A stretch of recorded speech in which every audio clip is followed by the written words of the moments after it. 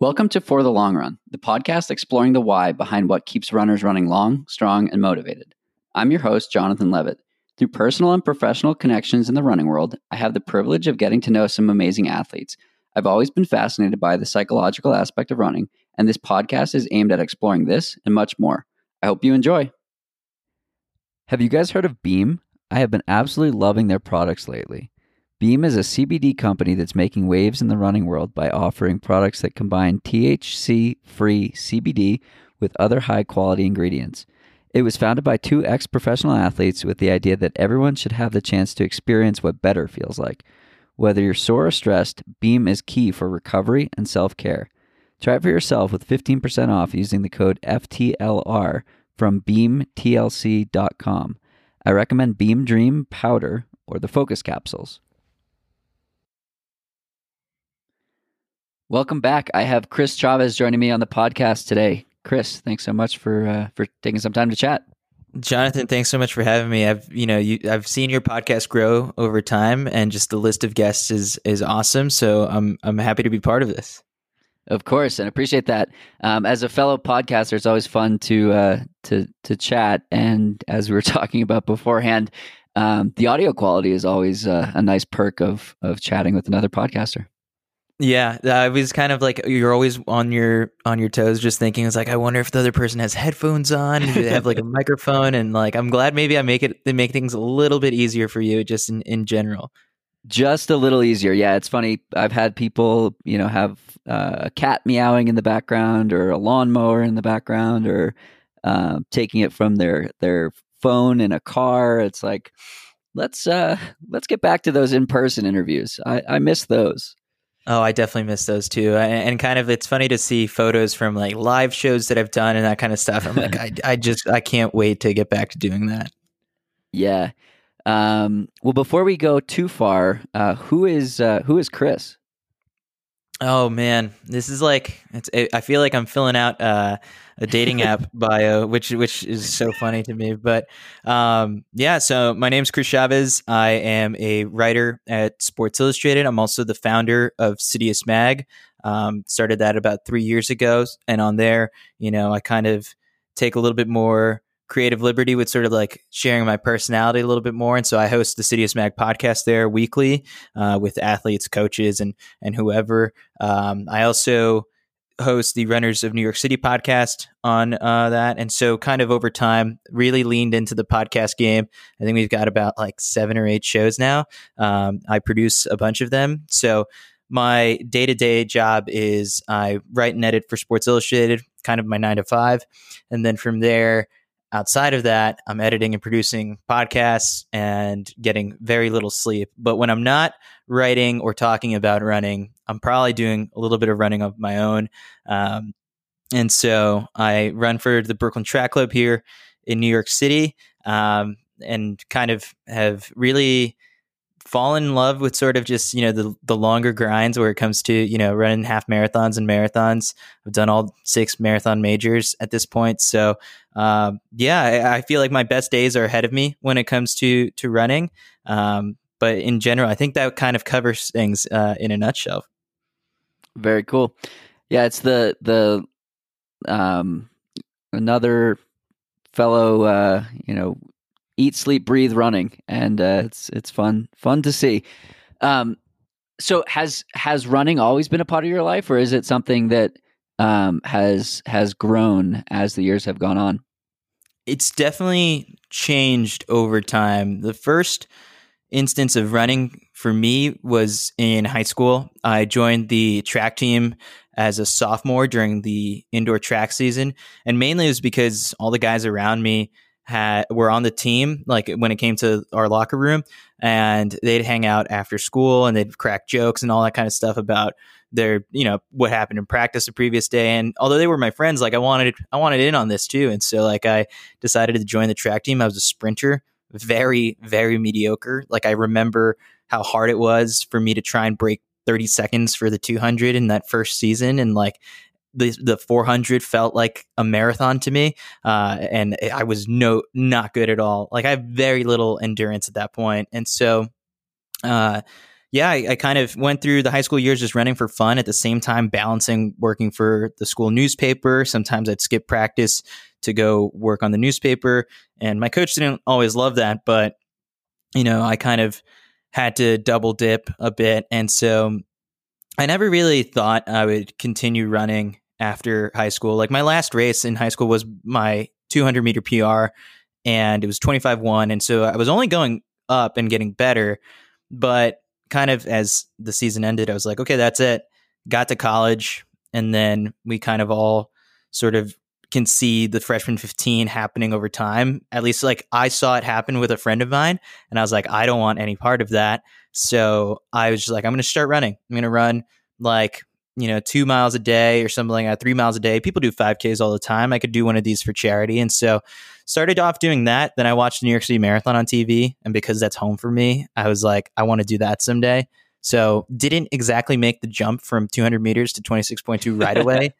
That would be really tough. I ran a bunch of half marathons in the year that followed, and then ultimately gave the marathon a shot when I was 19 years old at the Chicago Marathon in 2013. And so, it was kind of, I started off where a lot of people do. First it was breaking 2 hours in the half marathon, and I was fortunate enough to do that in my very first half.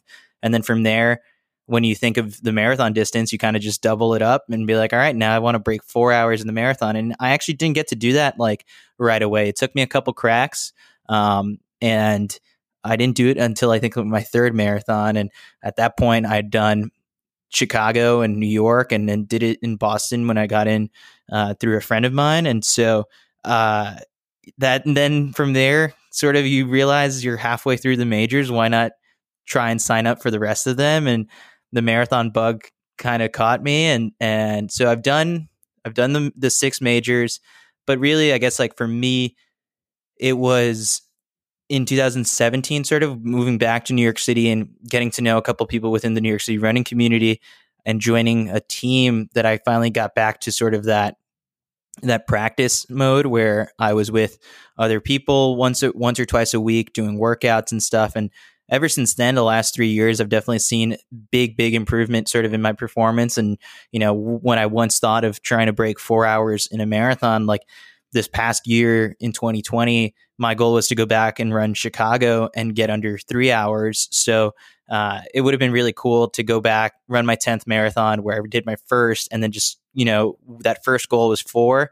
The next one is breaking 3, and kind of just skipping over all the, the 3 hour marks and getting under a 2:59 something would have been a really cool thing. But at this point, sort of, I'm still chasing my best times. I still want to break 3 hours in the marathon, want to break 5 minutes for the mile. Haven't done either one of those two things. And so that's what kind of motivates me and pushes me. So I definitely enjoy the performance side of things, but then at the same time, the social aspect of it too. I credit running for introducing me to some of my best friends in New York City. And so, yeah, it's a beautiful thing.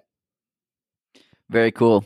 What was it about seeing the New York City Marathon that motivated you to want to do it yourself? I had a similar experience with watching Boston in 2013. I said, wow, that's cool. These people are running a marathon. I'd like to do that. I'm curious, what was the perspective you had with New York? It's funny because for me, it wasn't even in person. It was on TV. And I remember watching it on my TV in my freshman year dorm room at Marquette. And I was just like, maybe it was the fact that I was maybe a little bit homesick. This is the first time I'd been living out in the Midwest and trying something totally new. And then again, it was also seeing the number of people getting out there, cheering people on. Like, I don't recall spectating a New York City Marathon before 2013. In 2012, I would have, but it was the year of Hurricane Sandy. So, I think that might have just been just sort of seeing the whole city come alive to cheer on people, and it's arguably, I think, my favorite day here in New York. Yeah, I think the hometown pride aspect is super cool, and to see your city in in such a positive light and such an energizing light is super cool. The Boston Marathon weekend is my favorite weekend of the year. I'm obviously biased being from Boston, but I think that one's the best. So jokes aside, what is, back to what you were saying before on the breaking 3 and breaking 5, what is it about that pursuit that keeps you going? Well, for the sub 5, it was just the fact that in high school, my coach used to give out T-shirts to anyone who broke 5 minutes for the mile, and a bunch of my friends got it. I wasn't even a distance runner, but I've kept that connection with that coach. He's still at my high school, and I've told him, I was like, when I do it, like, I better get a T-shirt, even though like I'm 10 plus years removed from being in high school. So that's kind of what drives me, and it's sort of also funny to realize, take a step back and know that like the guys I used to run with in high school, like I don't think too many of them are even still running. So in a way, I've become somewhat the fastest guy in my class. That's still giving it a shot. And then for sub 3, it's a kind of like a group of my friends, I think here in New York, all want to go after it. And so the fact that we can keep each other accountable, for 16 weeks or whatever it is over the summer, waking up on Saturday mornings, do a long run, and then afterwards, grab some brunch and just, put in the work collectively. And I think that's just one of my favorite things when it comes to marathon training. Yes, you're super tired, and there's going to be days that you don't want to get out there. You feel like, you see a workout on paper and it's so tough. But for me, I think it's having the group of friends to really get you through those tough moments is what makes the process enjoyable. Yeah, I think it's the ups and downs that make it particularly interesting. And like I tried to break 3 and it took me 4 years and I think 4 attempts. And I think I ran a 4:01 in that process. And I think that, had I done it on the first try, it wouldn't have been as meaningful when it actually happened because of the process, because of the work that it took and the mindset shift that it required to actually get there. And then the sub 5 piece, that's a goal I have as well. And I've run 5:06 and that was remarkably painful. And it's just such a fun hurt that only lasts for a couple minutes. Yeah. I every single time I'm chipping away and getting closer, like I realize, oh man, like it's only, 8 or 9 seconds that I'm off now. But over time, you kind of really have to break it down, and it doesn't seem like that much easier. And that's kind of, I think, what also helps me when it comes to relating to professional athletes and that pursuit that they have. And, especially when it comes to seeing athletes try and break 4 minutes for the mile, like that is something that you kind of understand what that grind is like. And so and I'm sure it's very similar to you, when you have these sort of conversations with people, you are also part of like your own pursuits. And so there's that relatability that we sort of bring to that conversation. Totally. One of the questions that I like to ask professional athletes is, fast forward 5 or 10 years, what are you really proud of? And very often, I'd say 90% of the time, their answers are intangibles. It's not breaking X. It's not winning gold at the Olympics. It's not something numerical. It's I got better, and I am I didn't leave anything on the table, or I helped foster a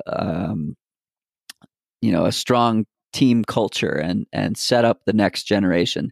And I think it's really cool because that allows that athlete to be relatable, and it allows people like us who don't run professionally and don't run that fast to understand the athlete and to understand what makes them tick, right? It's not, how did I perform at my 20 by 400 workout, and what are the splits, and what was the delta of the goal, but it was, did you wake up and work on getting better today? Yes, great. We can relate to each other.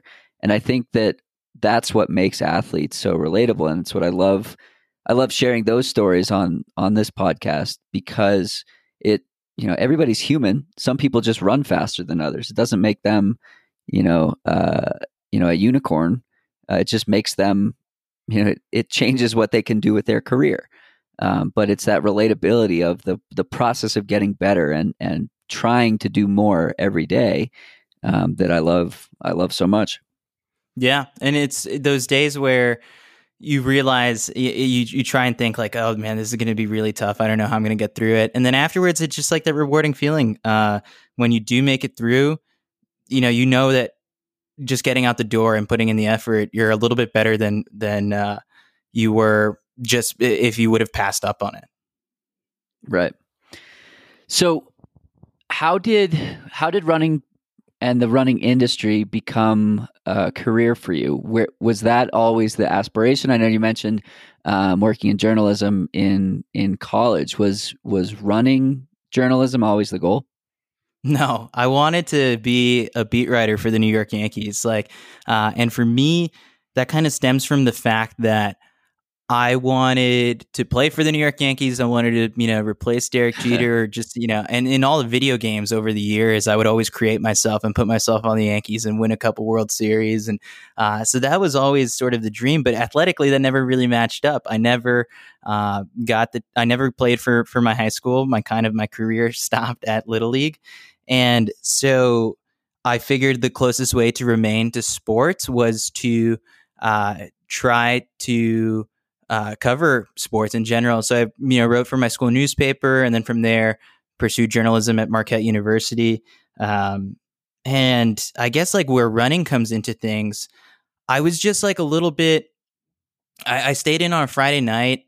Instead of going out with a bunch of friends, and I stumbled upon a live stream that FloTrack was putting on for some meet out in California. It was the Oxy. There was a 5K, and Dathan Ritzenhein ran super quick, and he was like super amped up and excited after the race. And just kind of that infectious energy that he brought to the interview caught on to me. And I was just like, wow, I mean, this guy is super excited. He ran 13 minutes or something like that, 13 something. And I had just recently run like a 5K. And so I knew my time that was like 20 minutes or something like that was like, I mean, it's just kind of superhuman is what you think when you're that inexperienced and don't know as much about the sport. So I decided, if this guy's going to be a big deal for the Olympics, then let me learn a little bit more about him and some of these other athletes. So I went back and just started like reading and about past races and watching old videos on YouTube. And then I just, kind of fell into just the YouTube algorithm got to me and just started watching everything, reading a bunch of old Sports Illustrated stories too.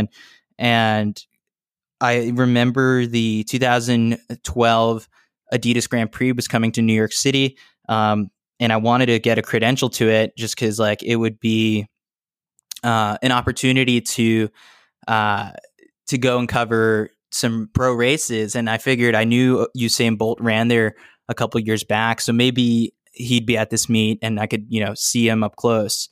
And so I shot Ryan Fenton an email out of the blue and just decided that, okay, let's see if he can get me a credential and I can help out in any way possible. Like as a, sophomore or something, a freshman at Marquette, you guys can use any sort of help. I'm down for whatever. And so covered that meet and got to do a couple interviews, did some live tweeting, and it seemed to be a hit. And so they kept me sort of like in the loop on things, asked me to go.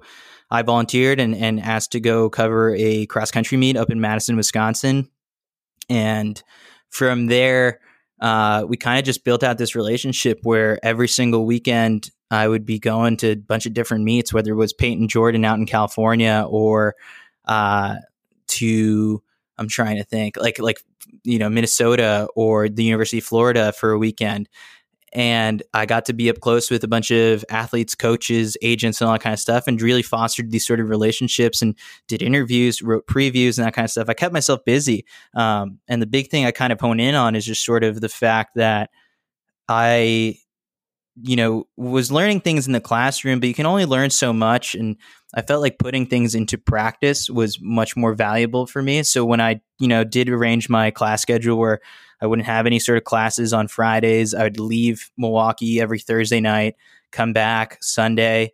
It really felt like I was double dipping and doing a job and at the same time being a student. So it was interesting and really valuable sort of for my professional career. But yeah, I mean, initially running was definitely not the sport that I wanted to cover. It was baseball. And, kind of fast forwarding a little bit, in 2014, I interned for ESPN for a summer, and I got to dip my toes back into covering professional sports. And I, got to write about soccer, and 2 of the days I spent covering the Mets. And I realized that the baseball writer life wasn't really for me. Like, I just, eating at a ballpark and getting there for some crazy hours before the game, hours after the game, I was not cut out for it. So even after doing it for 2 days, I decided, okay, like, I am just going to stick to running and, kind of craft like a little bit of an avenue there for myself. And so, yeah, that's kind of it. I don't think I have the aspirations to cover baseball anymore. It's interesting. The pro sports life on the team sports side seems so glamorous, and it's not. I have a lot of friends that work in pro sports. I interned with the Bruins in college, and it's not glamorous. It's like long hours. It's, working well into the evenings and whatnot, and on the weekends. And I guess we do that in running as well, but it's just a different grind. But I think that's true of anything. There's a lot of, unsexy work that has to happen to make it work. Yeah. And some of those early days, I remember, even with FloTrack, like, they've definitely changed over the years, and they've invested so much sort of in just like their live production that there used to be nights where me, Alex Lohr, Ryan Fenton, Mitch Kastoff, like, we would just stay up for so long just waiting to get videos uploaded onto the site. And nowadays, like, I feel like the process is just so much faster, and there's maybe like better uploading speeds and like platforms and all that kind of stuff for videos. But it was definitely a long grind. And for a while, I actually wasn't even getting paid for it. It was just kind of treated like an internship. Eventually, I did start getting paid.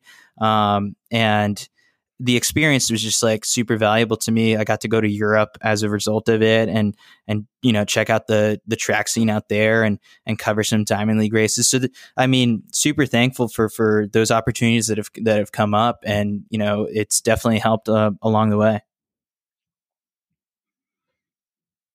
Very cool.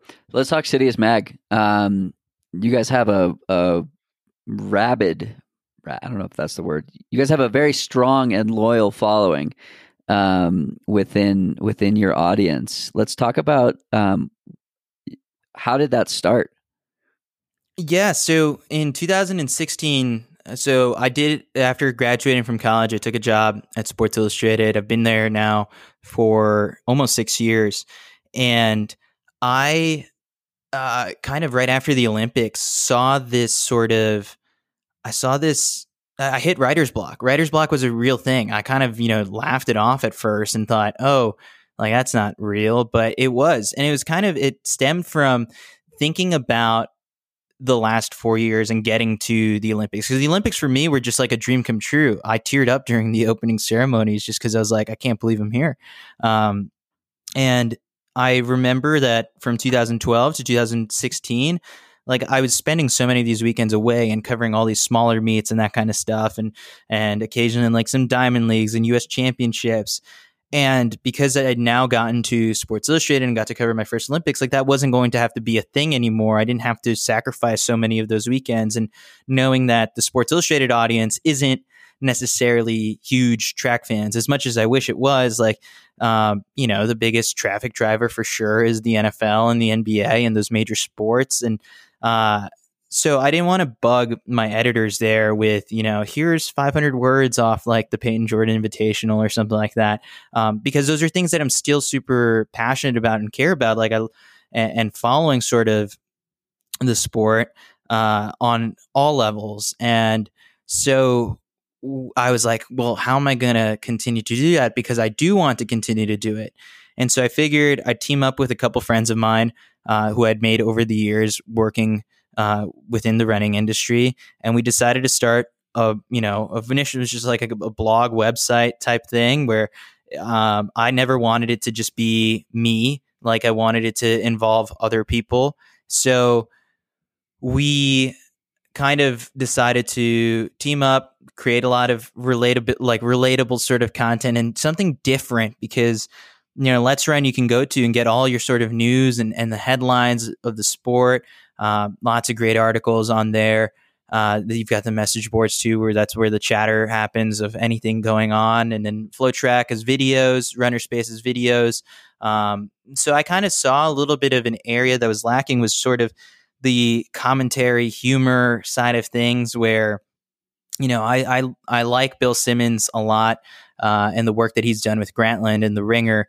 And I was just like, well, there really isn't like The Ringer for running. And so kind of it just boils down to maybe coming up with something like that. And so it can riff off of pop culture. It can be serious at times. It could be over nerdy and analytical. And that's kind of like what we've tried to do. And so, I decided to explore podcasting through it. It's something I've always wanted to do. And over time, like it's really become a medium that I love and sort of like having conversations and pushing them out fairly quickly. Like, don't get me wrong. I still love writing and reporting stories, but it is also so much easier to just hit record like we are right now and talk for 40 minutes, an hour, 2 hours, whatever it is, and then just push it out within an hour or two, as opposed to going back and transcribing and writing and crafting a story and outlining and editing and all that kind of stuff. And so that's a process, and I love that process, but sometimes I do find this to be a little bit easier. So podcasting has been something big that I've leaned on. And then when it comes to just like that loyal sort of and that fan base that we've built out of, like, I think it ultimately does come down to we appeal to a lot of the people who are in that. I've looked at the demographics recently of like who are some of the big, followers of the site just through Instagram, Twitter, site analytics, and all that kind of stuff, where it the people fall in from 16 to like 34 is like the big bulk of it. And it's interesting because I feel like that's a big chunk of people that made like lots of brands and stuff want to work with and that kind of stuff. And it gets away from maybe the aging Runner's World crowd and that kind of stuff, because, you have to think about the fact that these college kids and these teenagers in high school aren't buying magazines anymore. So that connection isn't immediately sort of there. So in offering something new and different, we have built sort of like an audience of people who consume sort of all different podcasts that we've put out, relatable articles and all that. So it really kind of hit me in the face when I was, when we hosted a Blue Jean Mile in New York City. Like that's when I first realized that like, oh, like these followers and these this audience is crazy, because it's like we just put the word out and then all of a sudden you had like 10-15 kids show up just with blue jeans and that kind of stuff. Someone drove in from like Philadelphia, New Jersey to run a Blue Jean Mile, and I was just like, this is hilarious to me that we just kind of came up with this gimmick. All credit to Paul Snyder for coming up with the idea.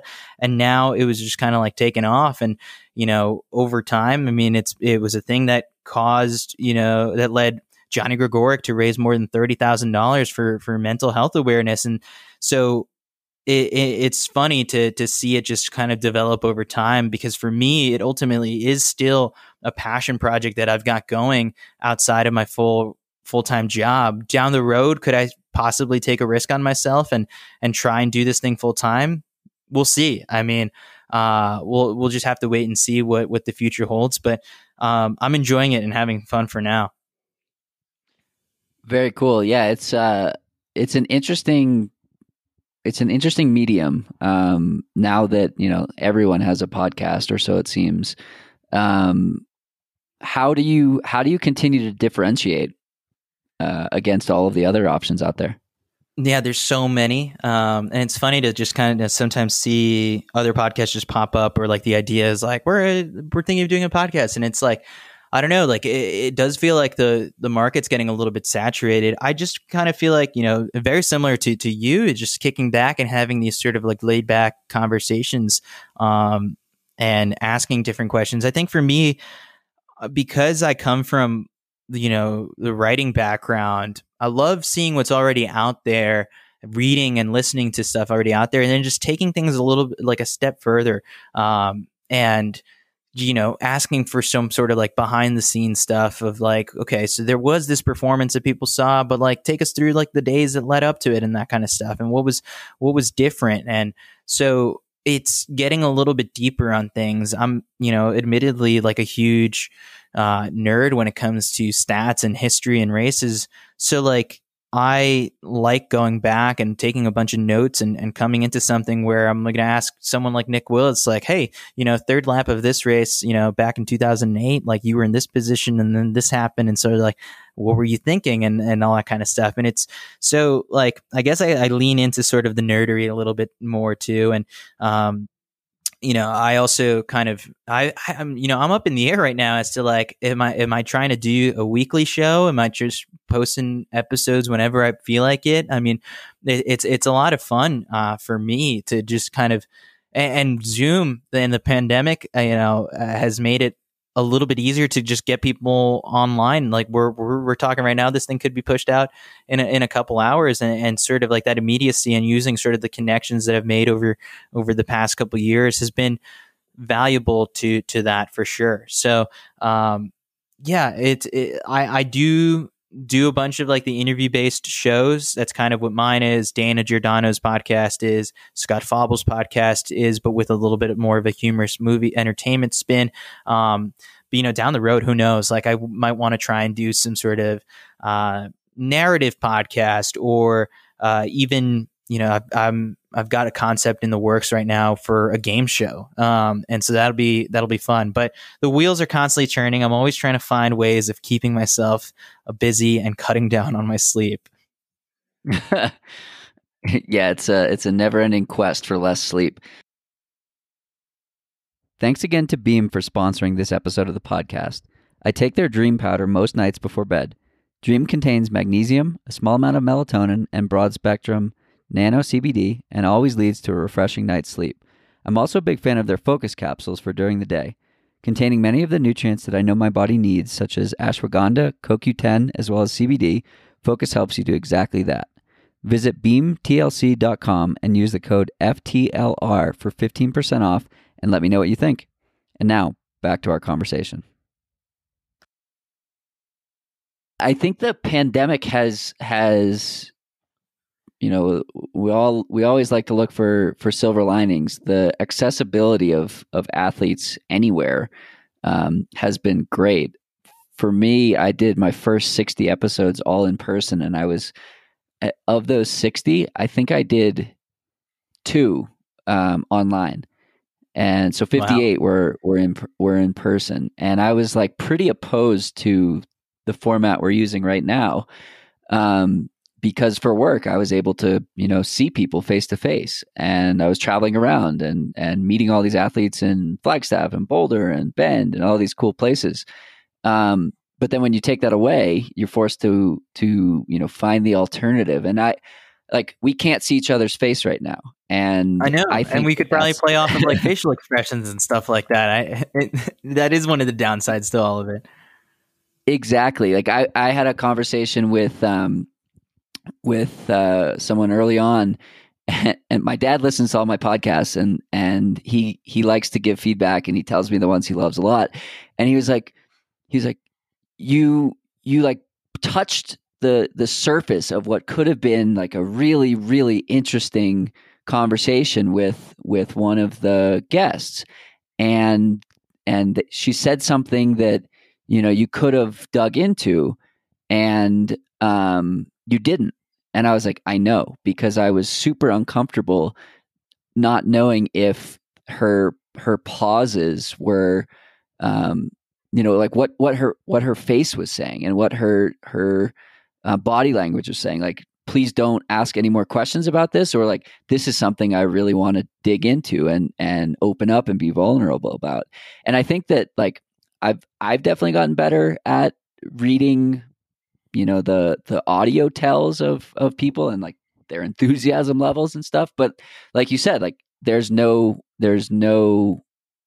like visual understanding of, is this person super excited about something right now, or are they itching to talk, or am I rambling again like I am right now?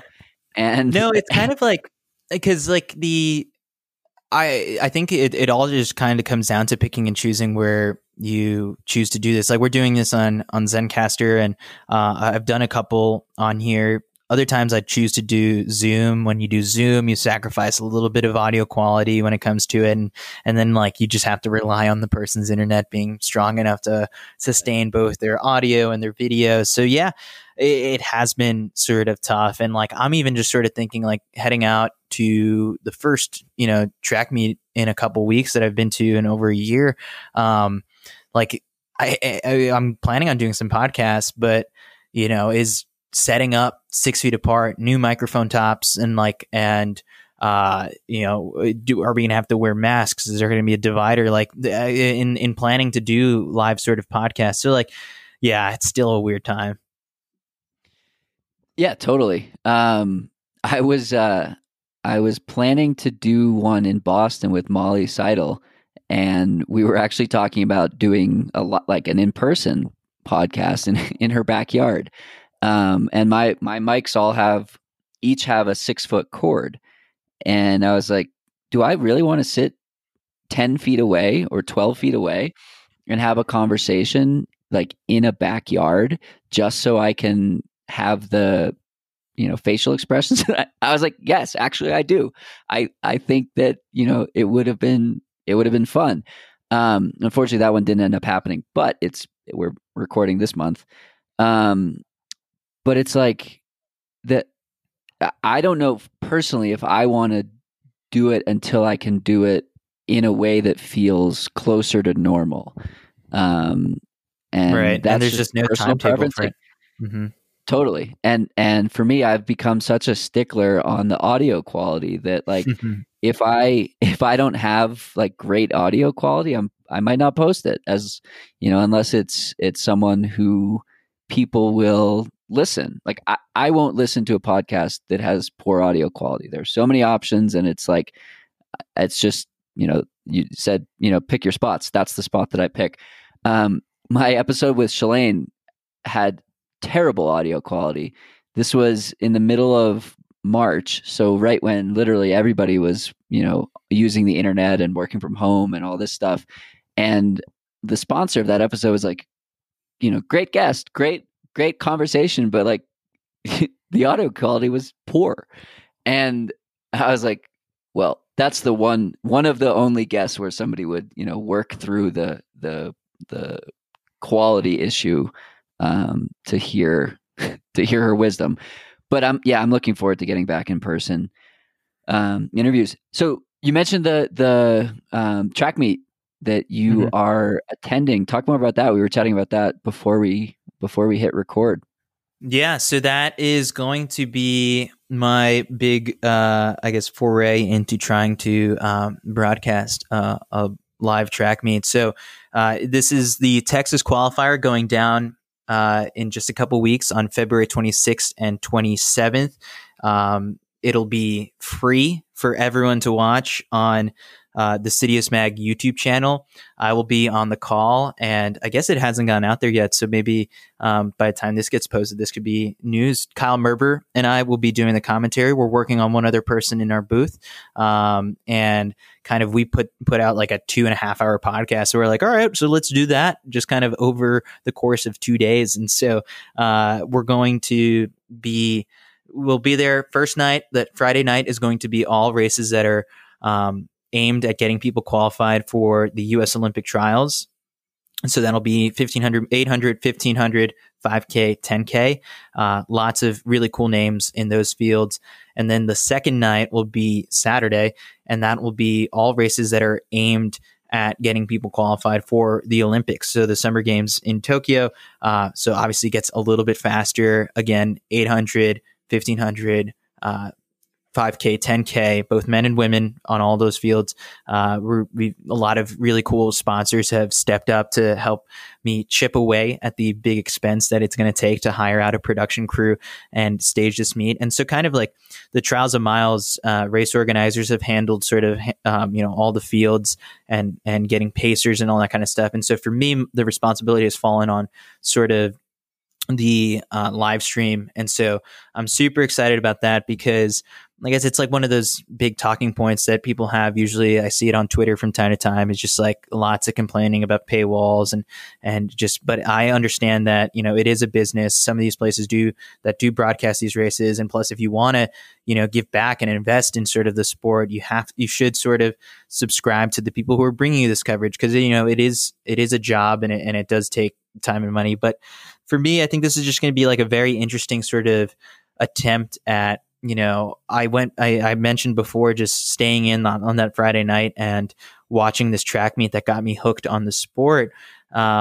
Nowadays, I think about it and it's like the chances of that possibly of happening would kind of be low if I was just in college, stayed in on a Friday night and did the same thing over again. If I would have clicked on that link, I would have hit a paywall or something like that. And so I wasn't going to subscribe right away. And so this will be interesting because I'm hoping we get as many eyeballs as possible. We're going to do things a little bit differently on the broadcast. Another cool thing is like we're going to release a 2-minute clip of the Sidious Mag documentary on NAZ Elite that Stephen Kirsch and Ryan Sterner put together.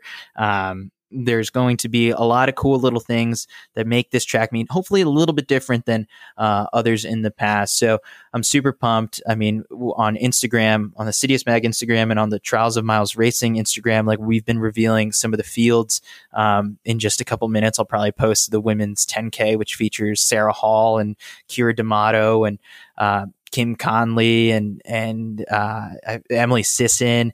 The 1500 has Centrowitz, Donovan Brazier, Nick Willis, Evan Jager. And that's just like kind of the early teasers. We haven't even released the full fields for that. So it sort of feels like a little Diamond League fell on our lap here and it's going to happen in just a couple weeks. So fingers crossed, like things can stay somewhat safe. Where everyone's going to have to get tested at least 2 times in the 7 days leading up to the event. So, as of right now, like excitement levels are through the roof. The week of, I think excitement flips to sort of a little bit of just anxiousness.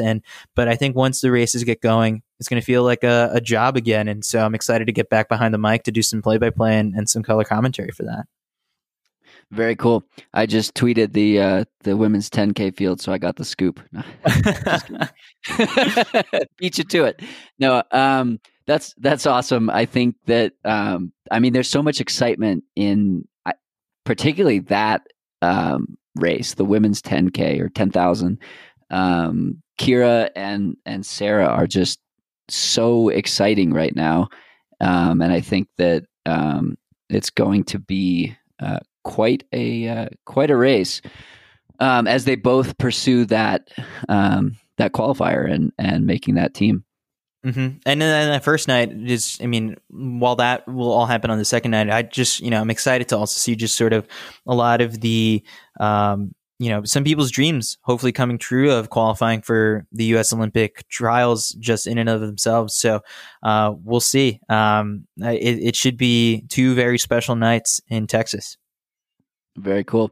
Talk to me a little bit more about the format of Sidious Mag and the podcast network. I've had Dana Giordano on this podcast, Scott Fauble as well. Dana's episode is the number 5 most listened to of the 140 plus of mine. And she leads a great conversation as well. Same thing with Scott, particularly on the movie side of things. How did that come to be, and how do you work with external partners or athletes in that regard to sort of maintain the integrity overall, but making sure that each show has its own unique character. Mm-hmm. Yeah, this is really fun because, behind the scenes, I produce both of those shows in addition to Runners of NYC and Running Things Considered, and I think the Track and Field History podcast. And then aside from that, David Melly handles his own show, the Run Your Mouth podcast, and then Emma Zimmerman handles her podcast, the Social Sport podcast. So I've got the rest sort of behind the scenes, and kind of the way it just works is, we come up with a plan. Like Dana and I have a spreadsheet where we have guests and dates set up for recording and possible published dates. And I work with her and sort of like, okay, this week I think we should roll with this person. This person's a little bit newsworthy for these reasons, and just sort of making things a little bit different where on Dana's show, I think there's a good amount of just diversity when it comes to the different types of backgrounds that these people have. Some are, entrepreneurs, others are athletes, and some could be coaches. And then some are just like people who Dana finds on her own. It's funny to hear her talk sort of about bringing up like a TikTok like star. And I'm like, I don't know who this person is. Like, I'm not that deep into sort of TikTok, but she's been doing a great job crushing it when it comes to promoting it. And it's also just another avenue for her to really push herself as an athlete and show this other side of her where she can hold and host these awesome conversations with people to get to know not only the guest better, but even Dana herself, where she sees it sort of, and was very open at the very beginning about just like, she's not going to run forever. So like kind of has to think about what that next step could be, and whether it's, a career in broadcast or stuff. Like she can sort of start to get some reps in here. And when it came to Fauble is just very simply saying, you know what, I want to talk about movies with my friends. This is very much ripping off of the idea of the rewatchables on The Ringer, but instead, it's Fauble and friends just kind of talking about running on his podcast. So that one's really easy. I mean, for the most part, like all these shows are really easy for me to edit, where it comes down to just me just listening and scrubbing through a couple things, adding and recording intros with them and that kind of stuff. But yeah, I mean, it's just kind of the time commitment is the big thing when it comes down to it for me. So I need to obviously get a little bit better at kind of scheduling out things, but when there's just so much going on, like sometimes it can get a little bit tricky. But yeah, at some point down the road, I'd love to hire some help when it comes to hiring a producer, or I think there is the resources are going to be there to possibly take on an intern this upcoming summer. So yeah, behind the scenes though, it's just extra work for me to keep me busy. What's your favorite thing about podcasting? I think it's just kind of like the that you can learn more about the person's personality off of it. Because for years, I guess, like working with FloTrack and ESPN and Sports Illustrated, like, yes, I guess like people could come to me for news on Twitter. Like that's kind of, it's very easy. Like I just push out a ton of tweets from time to time, and maybe that's how people got their news. Or if I write a story, it's very easy to just kind of read it and scroll over my name and just get, whatever the story is providing. And I think what the podcast has really done is people get to know my sense of humor a little bit more. Somehow legs are feeling good was like a little catchphrase that I coined last year or 2 years ago, and then that became sort of like another little funny thing that came out of it. People, have also taken sort of an interest in sort of my own running from time to time, and so I think that's been it for me. Sort of, it's just like is developing a little bit more of that personality where people now might be a little bit more invested in what I have to say or write because they know me better as a person. And so I'm hoping that also has the same effect when it comes to Scott and Dana and David and Emma, even Jesse Squire, when it comes to just what all the different shows that they produce. Yeah, I think you touched on it with talking about Dana about like not going to run forever and understanding and finding these things outside of competitive running that can be a source of income and interest and time and things like that. I think the athlete sponsorship world is changing quickly. And a sponsorship is not just I observed a Twitter interaction with you and a couple of athletes earlier in the week or a few days ago, where the conclusion was, it's not just the shoe sponsor anymore. And oh yeah, that's right, with Tiana Bartoletta. I put out the tweet that she was unsponsored, and kind of like what I meant, and probably should have said, was that she has no apparel and footwear sponsor at the moment. But I kind of hit tweet a little too quick, and no, I mean it's true, and I kind of like the to the point that I think you're getting at. Like, yeah, there's other ways to sort of, for an athlete to really diversify their portfolio. Because you kind of we're seeing a lot of these companies start to pull back on the amount of money that they're investing in athletes, where and that's just kind of a sign of the times, just based off like the pandemic making things financially hard across the board. But in a way, I look at something like the throws, for example, Ryan Krauser, amazing athlete, and just broke the world indoor record, signed with Nike. But on the other side of things, I mean, I have no idea what he makes off of his contract and that kind of stuff. But you also look at someone who's his contemporary and, teammate on the U.S. Olympic team and the reigning world champ, Joe Kovacs.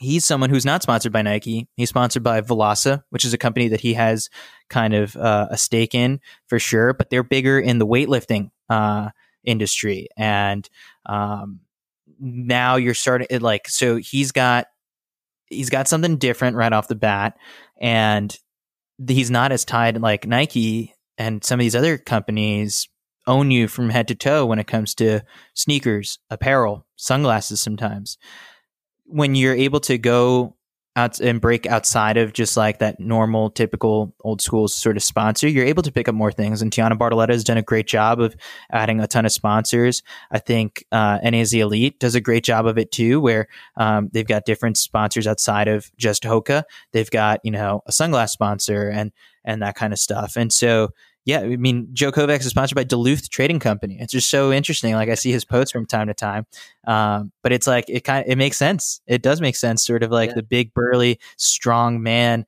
doing hard work and training out in the winter. So, the athlete sponsorship side of things is interesting, and kind of bringing it all home with like, Dana, and even the conversation I had with Kyle Merber.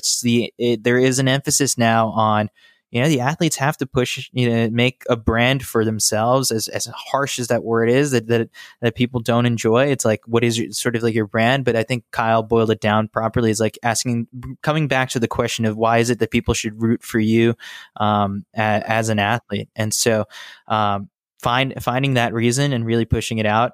I think nowadays, especially when you do try to stand out, it has to be more than just, posting photos that you're a runner. Like, I think you have to dive in a little bit deeper than that.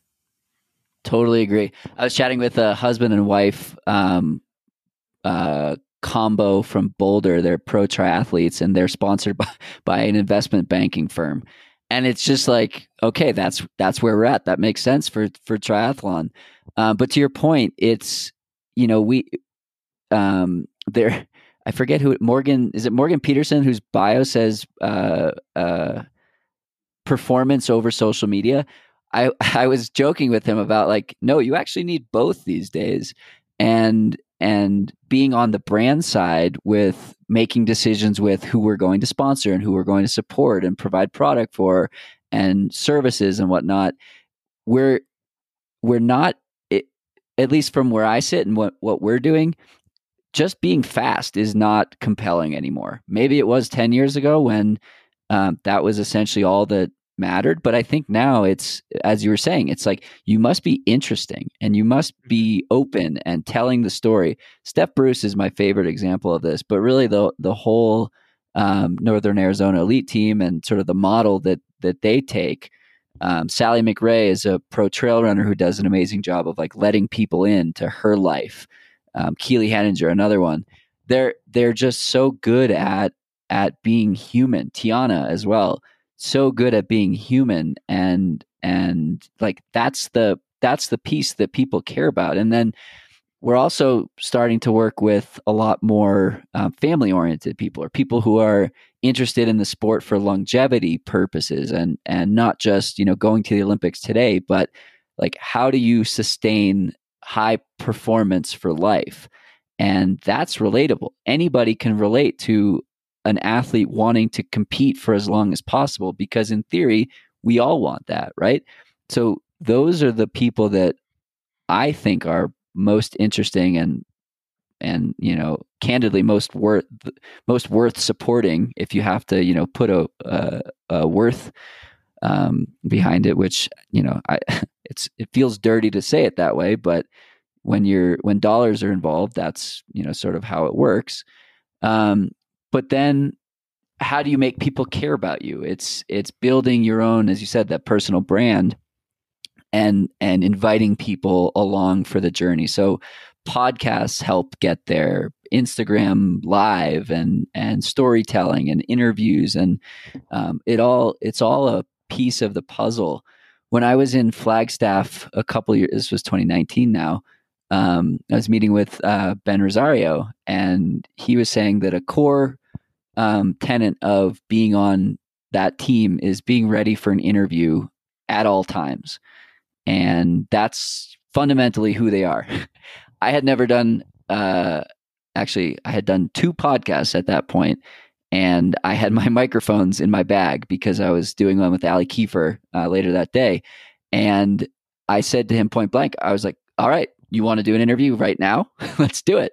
And we did. And that's the piece that I think was missing, when podcasts weren't as common and whatnot. But I think that we're now in this time when we can learn so much about athletes and become a fan of the person, not just, how they are performing. And I think that's great. I think, as you were saying about Dana, like these people aren't going to run forever, but you look at someone like Shalane Flanagan, who is just as relatable as ever, if not more, because she's now a mother and a coach and all of these things that is truly the human experience.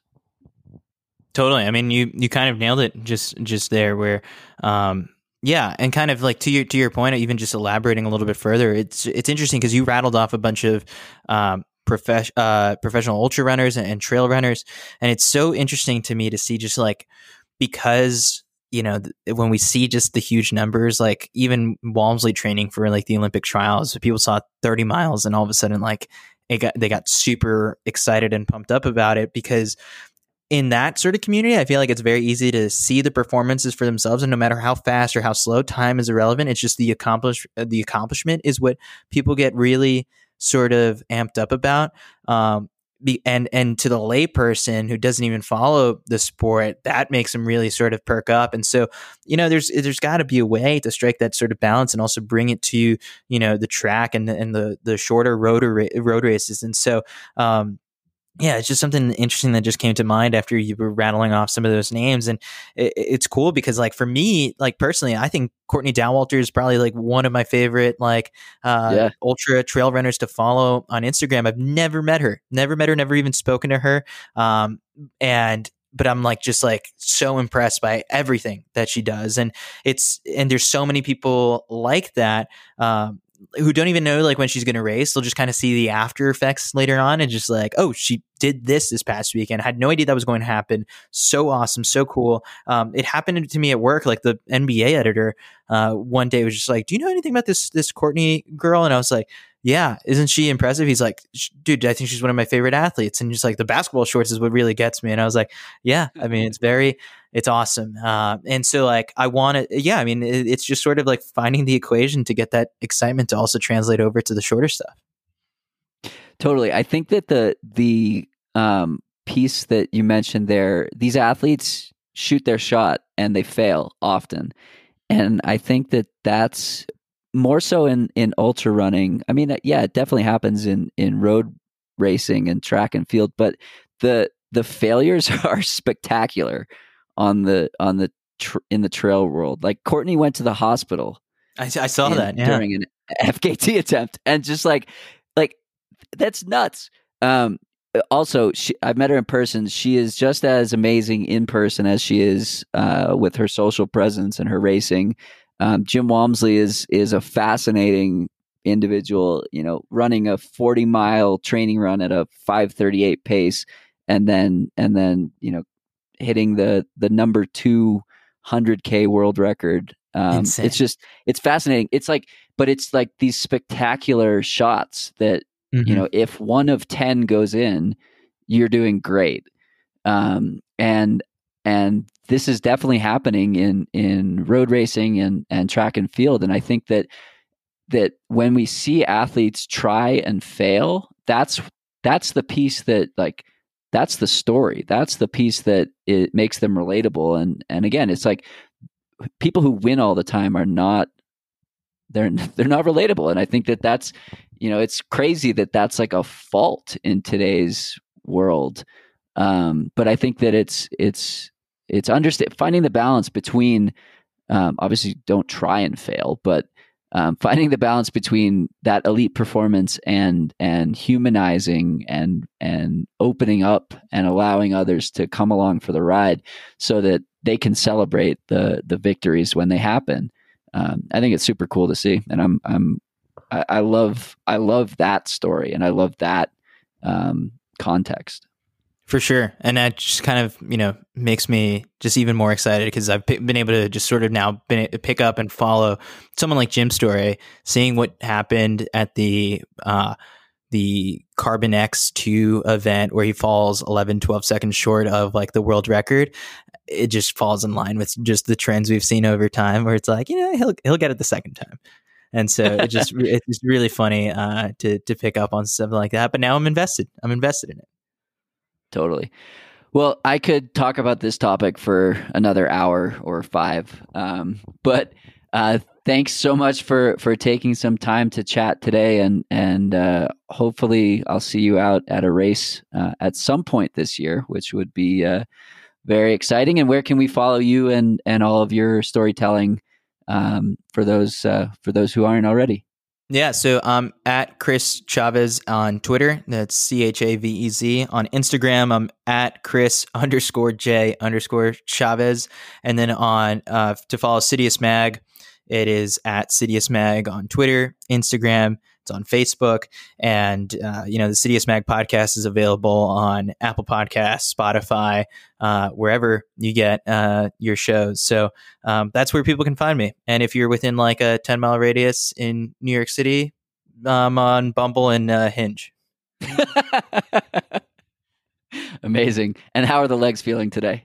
Legs are feeling good for now until I get outside in the snow and try and see if a workout can happen. But for now, they're feeling good.